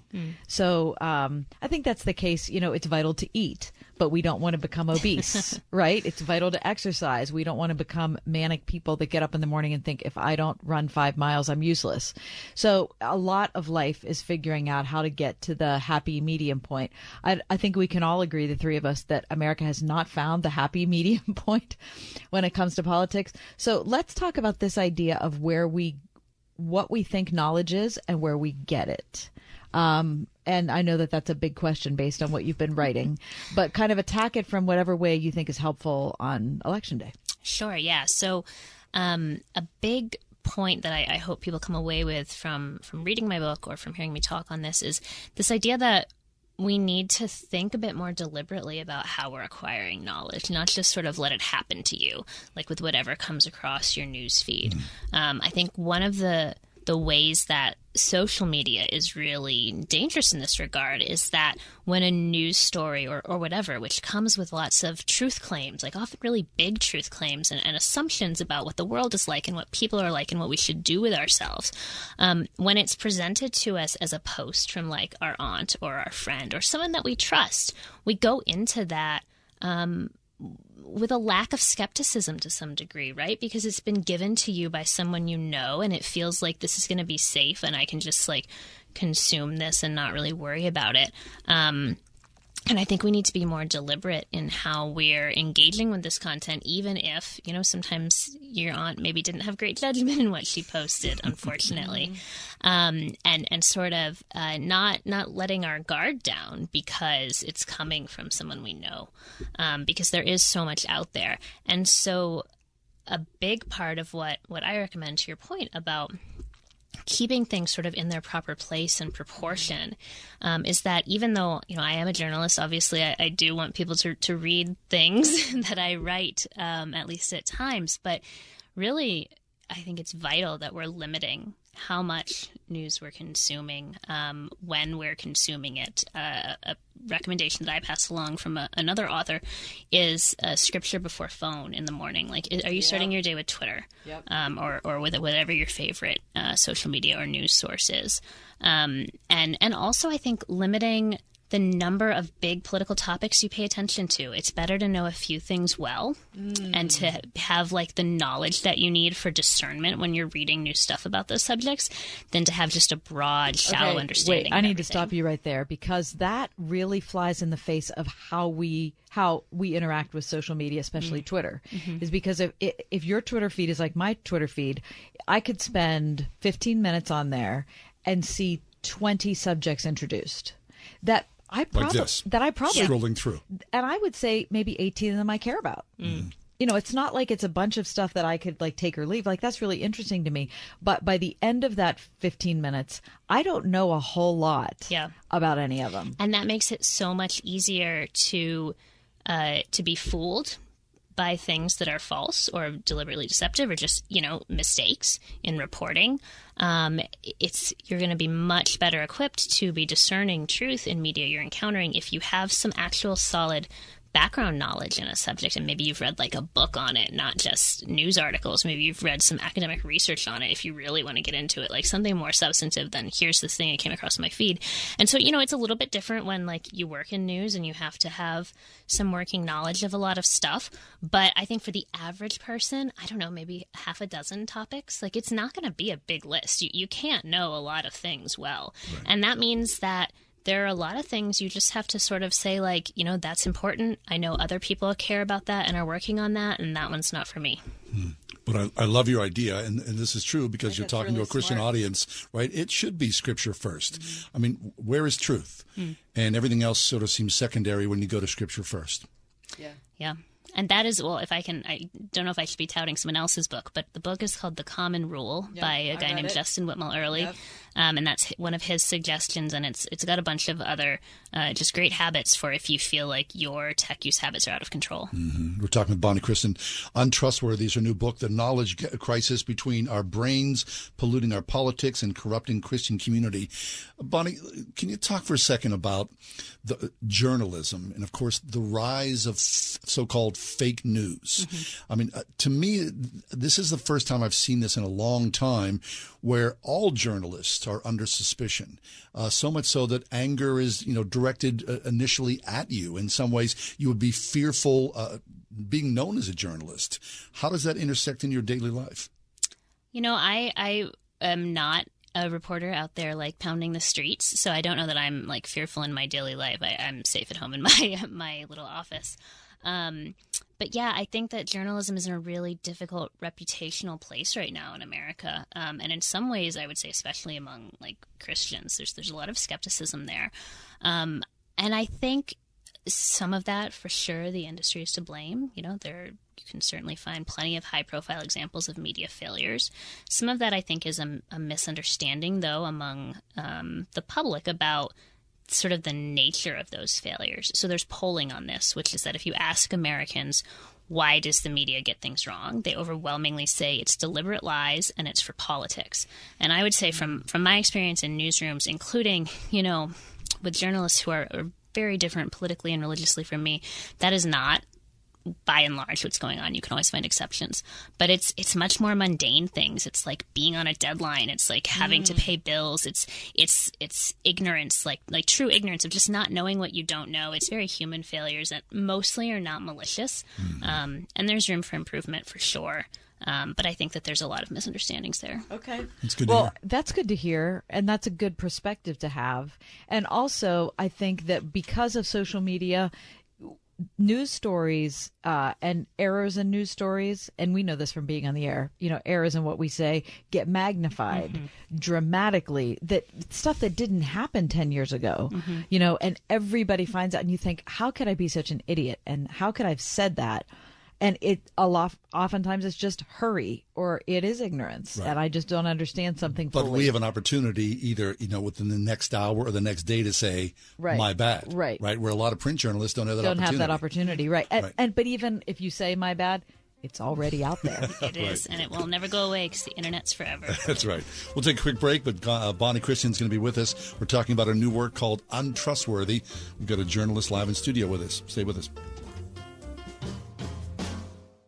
You've all helped build MyPillow into the incredible company it is today. And now Mike Lindell, inventor and CEO of MyPillow, wants to give back to my listeners. It's John Hall. Right now, MyPillow is offering exclusive offers on their bed sheets, their 6-piece towel set, and even offering an extended 60-day money-back guarantee. Orders placed now through December 25th will now have an extended money-back guarantee through March 1st. The Giza bed sheets are marked down as low as $29.99. And believe me when I say you'll get a great night's sleep in these. Their 6-piece towel set is made with USA cotton, comes with 2 bath towels, 2 hand towels, and 2 washcloths. Typically retails at $89.98, now just $39.98 with promo code WORD. There's a limited supply, so be sure to order now. Call 1-800-391-0954. Use the promo code WORD or go to MyPillow.com. Click on the radio listener square. Use promo code WORD. These offers will not last long, so order now with promo code WORD at MyPillow.com for this radio-exclusive offer on all bed sheets.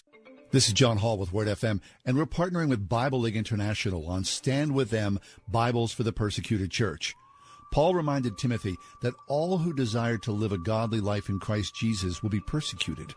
Persecution is suffering for the sake of Christ and his glory, and it comes in many forms all over the world. In India, it's being shunned by Hindu family members. In China, it's the loss of church buildings. In the Middle East, it could be jail or even death at the hands of extremists. Isaiah is a new Christian in Asia, praying for the nourishment that comes only from God's Word. Send him a Bible for only $5. $35 sends 7 Bibles. $100 sends 20 Bibles, and your gift will help Word FM and Bible League reach our shared goal of sending Bibles to 5,000 persecuted believers. Call 800-YES-WORD, 800-YES-WORD, or give at wordfm.com. I think we can all agree that every moment at Eden shaped us and impacted who we are right now. The faith modeled by teachers at Eden Christian Academy has a profound impact on students' lives. We carry with us more than the academics, but a strong, Christ-centered foundation. I would just like to thank my teachers, my mentors, my family members, and my friends who have done the best they could to help me in this next phase of my life. Eden Christian Academy, enrolling pre-K through 12th grade at EdenChristianAcademy.org. Ask Alexa to play the word Pittsburgh to hear us there. We're on your Google speaker too, plus iHeart, TuneIn, and on Odyssey. 101.5 WORD-FM Pittsburgh. There are a ton of social networking websites, but one stands apart for a very special reason. This one saves lives. It's MatchingDonors.com. MatchingDonors.com links organ donors with people in need of kidney and other transplants. In the U.S., 22 people die each day waiting for an organ transplant, most of them for kidneys. If you've ever considered becoming a living organ donor, or if you are someone in need of an organ transplant, visit MatchingDonors.com, home of the greatest gift of all, the gift of life. Visit MatchingDonors.com or call 601-402-9138. Clear to partly cloudy skies for tonight with a low of 34. Tomorrow will be pleasant with plenty of sunshine. Expect a high tomorrow of 61. Clear skies tomorrow night with a low of 37. Thursday will be mild with sunshine and a few clouds, the high 67. For Friday, rain from tropical rainstorm Nicole. There can be flooding in low-lying and poor drainage areas, high 60. With your AccuWeather forecast, I'm Drew Shannon.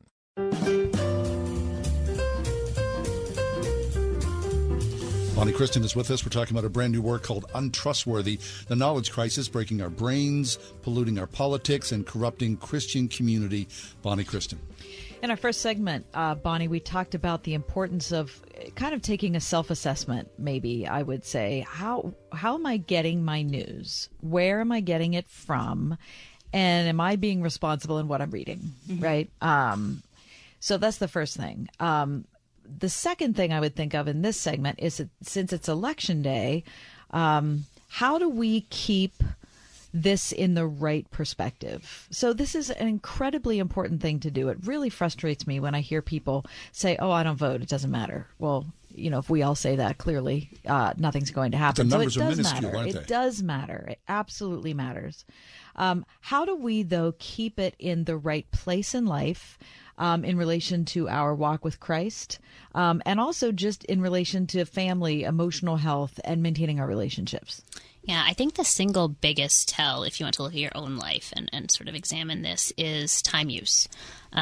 Something that I've heard from pastors over and over again as I was researching this book, in my own interviews and just in the wild, unprompted, they would post something like this to social media, and it was almost eerie how verbatim it was. It was something to the effect of, you know, I get my congregants an hour a week, and Facebook or Fox News or MSNBC or Twitter or whatever their poison of choice is gets them for 10, 15, 20, 30 hours a week, and I can't compete with that.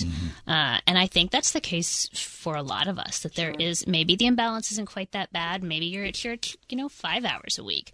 But if we're still spending, 2, 5, 10 times the amount of time with something else, with, some news source, that is going to be more formative in your life. It's going to be shaping how you think. It's going to be framing how you interact with your neighbors. It's going to be framing eventually how you interact with your friends and family and loved ones.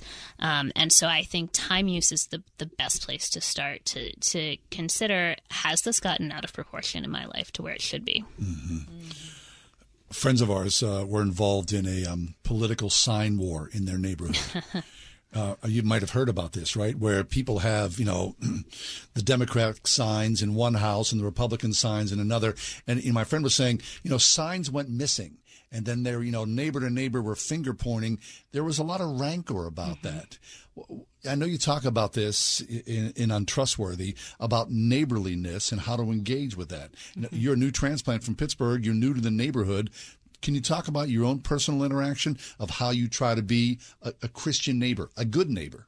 Yeah, it's been very interesting moving here from Minnesota, because, of course, Pennsylvania is purple. Minnesota is deep blue. And so in Minnesota, I could pretty much assume when I met someone for the first time, like, I know where their politics are going to be. And since I don't really like to talk shop outside of my work time, I knew what the pitfalls would be. I could steer clear. Here, I have no idea. They could land absolutely anywhere. Honestly, I think that there is a lot of wisdom in the old taboo about talking politics with folks in most contexts. There are some people who can sort of maintain like a dispassionate interest and really want to have like sort of that policy conversation with you, and it can be a legitimately friendly argument. I don't think that's where most of us land, and I don't think that's where our, especially online media habits, encourage us to land. Everything happens sort of in a tribal context now, where it's when you're consuming political media, it's not like you're sitting down at the table with your physical paper anymore.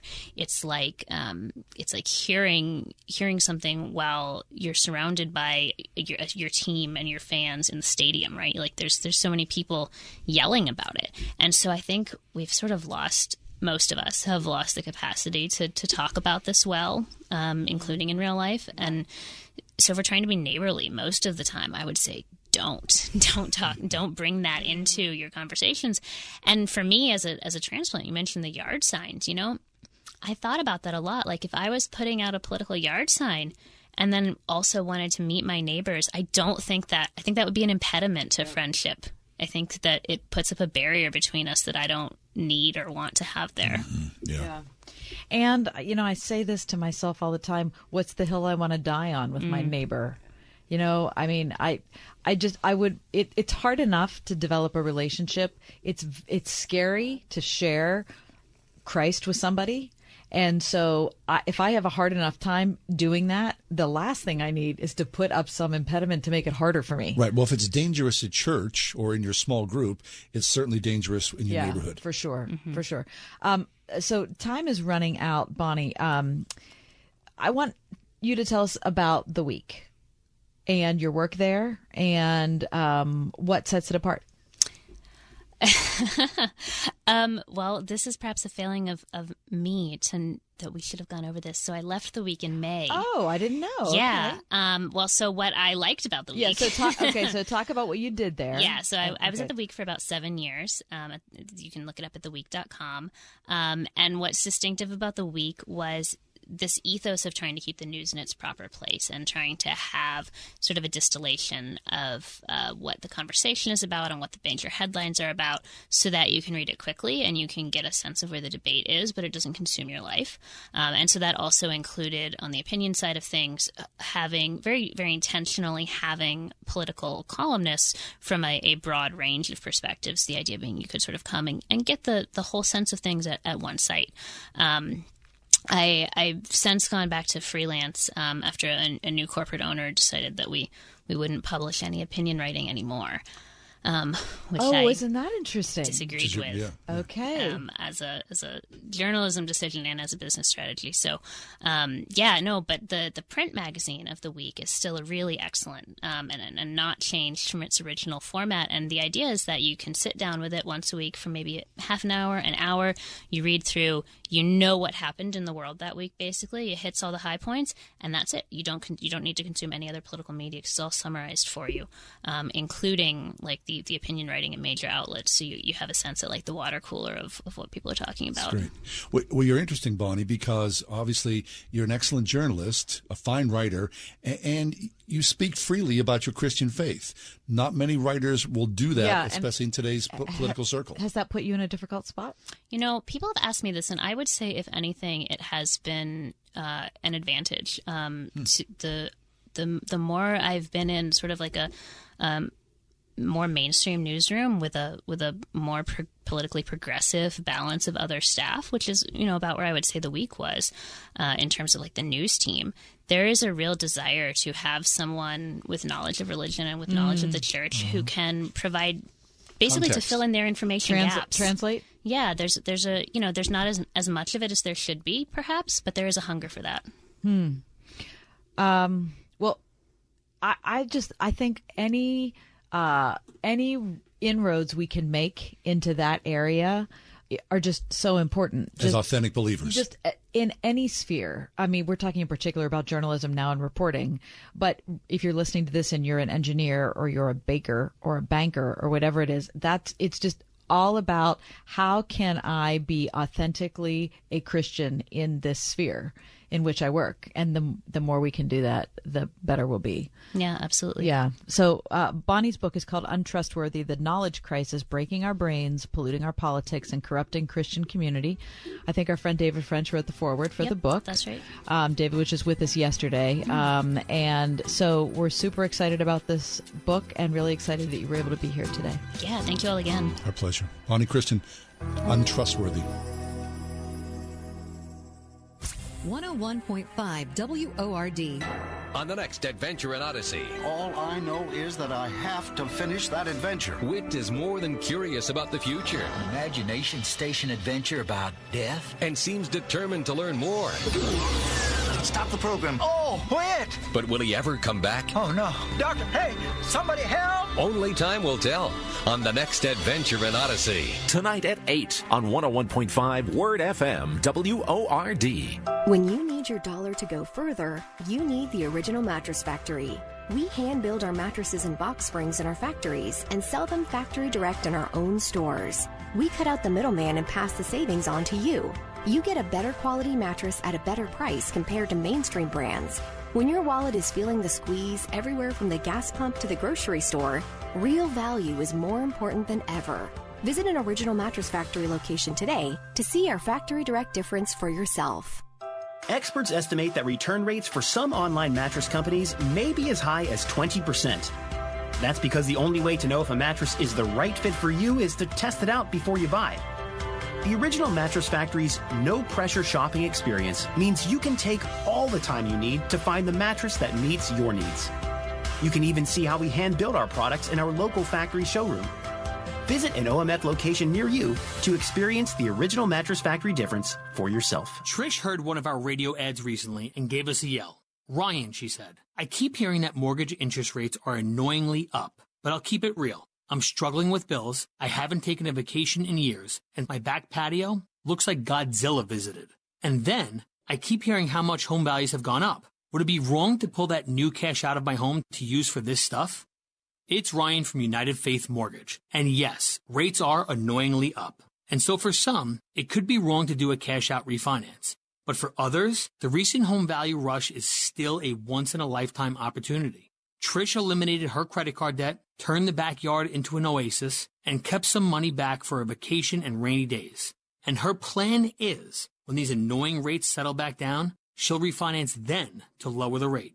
If you're curious what a cash-out refinance would look like for you, we are United Faith Mortgage. United Mortgage Corp, Melville, New York. NMLS number 1330. Pennsylvania Department of Banking and Securities. Mortgage lender license 22672. Here's how we long for Skechers hands-free slip-in footwear. The world has gone hands-free. However, if you want to put on a pair of sneakers, you still need to bend down and help your feet in. Until now. Introducing Skechers hands-free slip-in footwear. You don't need to reach down to help your heel in. You just step into them and off you go. So what's the secret? Well, there's a special smooth comfort pillow in the heel that helps your foot slide into place. And they stay on just like a pair of laced-up sneakers. Get hands-free slip-ins at a Skechers store, Skechers.com, or wherever stylish footwear is sold.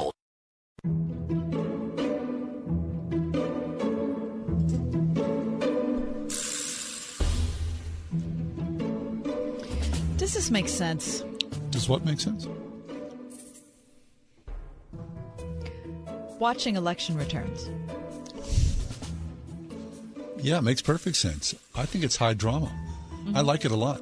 Okay. Yeah, I look forward to this evening. I really do. Okay. I mean, I wanted to see all the talking heads. I float from channel to channel. Okay. Ideology to ideology. Sure. Everybody, sort of chimes in with their 2 cents. This is kind of like all the burn of all the political ads. This is the high point of the pyramid. This is like the best of the best. Mm-hmm. It's kind of like Super Bowl Sunday or something if you're into politics, right? Yeah. Yeah. So for me, it makes perfect sense. I'm excited for tonight. Yeah. Okay. Why you're like super dismissive here? Well, it doesn't because it doesn't make sense. What it makes? You're not going to watch? Aren't you interested? Watch it. So I'll watch it before I go to bed. Before I go to bed, I'll turn something on. Yeah. About 12:30 in the morning, I'll turn on. I'll do the Fox News, CNN, MSNBC dance. Yeah. I'll see what people are saying, and before then, I'm not doing it. Listen. Because what am I doing? I'm just there I'm there You're following the arc. To torture myself. No. When Trump won in 2016, that was high drama. That was the greatest night of political returns in the history of live television. It was so shocking. It was fabulous. Well, no, wait. It was right up there with Al Gore taking Florida and them calling it back. Well, you see, it was epic. The certainty You're of right. these people. It was epic. Okay, but keep in mind, when was that happening? That wasn't happening at 7:30 p.m. Eastern. No, it was happening at 2:30, which is 3 o'clock. Why, if you follow my perspective and start watching at 12:30 in the morning, I'm telling you, it's emotionally healthier. That's when it starts to make sense. All right. Mm-hmm. All right. Does this make sense? I was in the store the other day, and a woman was waiting on me. Her eyes looked like she was a burning demon from hell, and she had colored contact lenses in. Oh. And I was like, what the heck is going on with those eyeballs? They were kind of scary.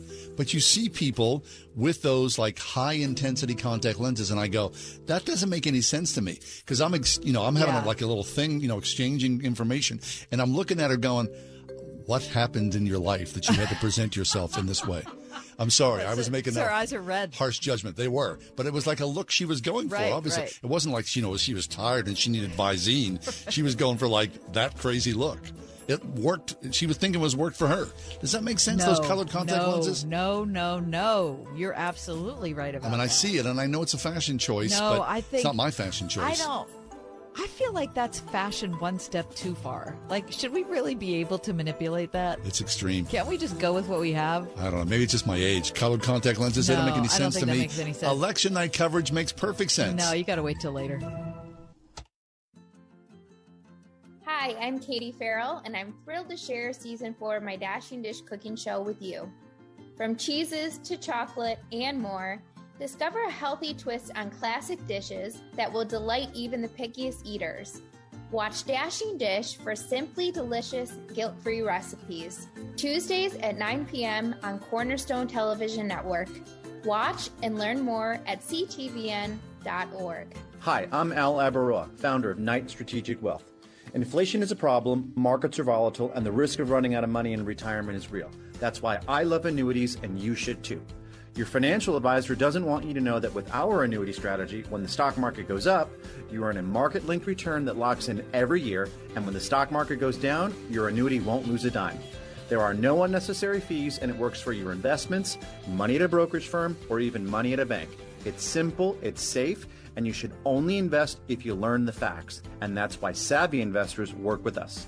Want to learn more? Text FREE to 833-898-0500, and we'll send our retirement readiness kit directly to your phone right now. If you want to use safe, low-fee annuities to build a retirement portfolio that will go up with the market and never lose money, get our retirement readiness kit today and see how this strategy can help secure your future. Text FREE to 833-898-0500. Text FREE to 833-898-0500. You were created for a purpose. Geneva College can help you find it, follow it, and fulfill it. As you boldly answer God's call to live faithfully and intentionally in service to others.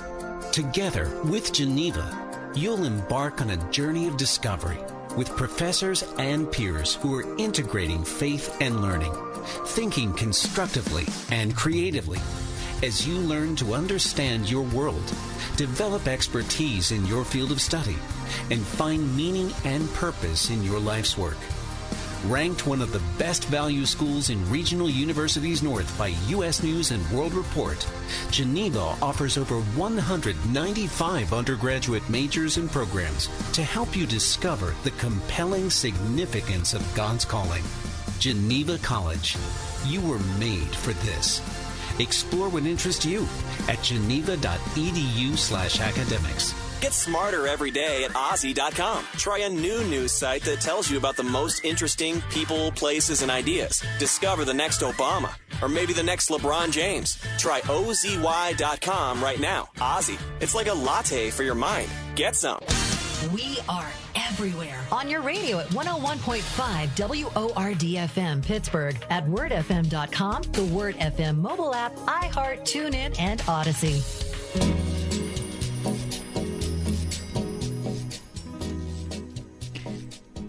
How do you feel about digging? What do you mean digging?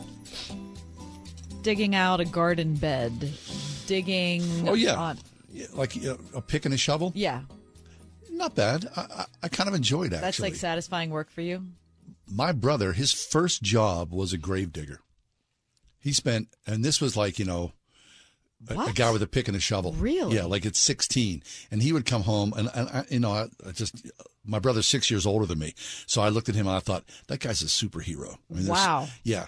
So there's something satisfying about being in the dirt, right? With a pick and a shovel and then digging a hole. I've got one of my family members spends his career as he erects fences. Like, residential fences. Yeah, I love that. He spends his life, with one of those, I don't even know what the thing is. Yeah, he digs down into the poles. Right. I mean, day after day after day, it's all he's doing. He's digging holes to put fence posts in, which is super cool. Yeah. Very satisfying because you see, like I know what I'm talking about. Here I am sitting behind a microphone and I don't have a callus on my hand. Right. But when you dig a hole, at least you see the fruits of your labor. Yeah, and so for those of us that live in the digital world, it's hard to see the fruits of our labor because it just has to do with our phone and our, whatever the heck else it is.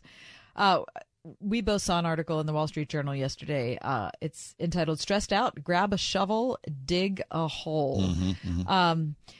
It's singing the praises of digging, but also talking about how digging has become a big deal recently. What do you mean? Well, it's always a big deal.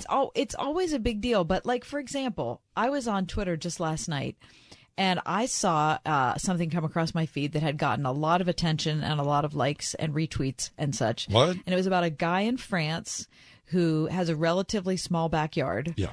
And he started digging it out maybe 2 years ago. And there was a picture of it. He has unearthed a whole... Oh. I don't mean an H-O-L-E, a W-H-O-L-E, stone wall system that is underneath his backyard. What? That was like, it looks like there's a portion of a bridge. It looks like it has a portion of a garden bed area. It looks like it has a portion that could be for something like prayer or meditation or something.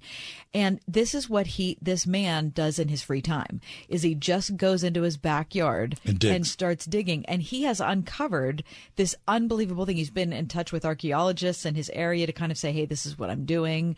And so they kind of come and check on it. But he's like excavating a previous civilization on his property. That is cool. I mean, what are the odds you're going to find something like that in your backyard? Isn't that outrageous? Yeah. So you could see, I mean, it's become like life's work for him in some way. He said, this is what I do. Like, this is what he gets excited about when he gets up in the morning. Every day is what he's going to find in his backyard. Are there photographs of it? Yeah. Really? Mm-hmm. And beautiful to behold, I'm sure, the stonework. There's one photograph I saw. I don't know if he posted other ones because I never heard of this guy until last night.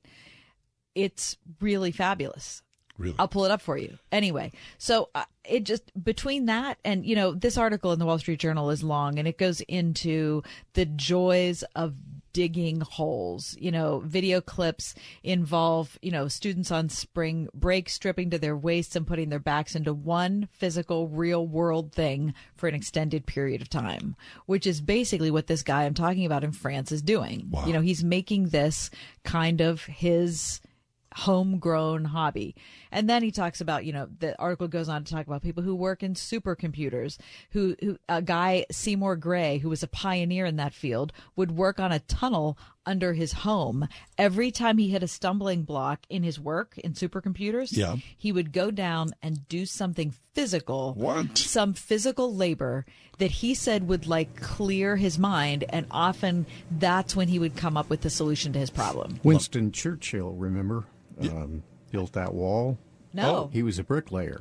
Oh, that's right, of course. And at his country home, Chartwell, he would build on the weekends or whenever he was there, he'd work on his wall, laying brick. I actually didn't know that. Yep. I knew that he was a painter. I did not know that he was a bricklayer. He's a Renaissance man, what he was. Yeah, but can you imagine? I'm sure the wall's still standing, right? It's become a thing, right?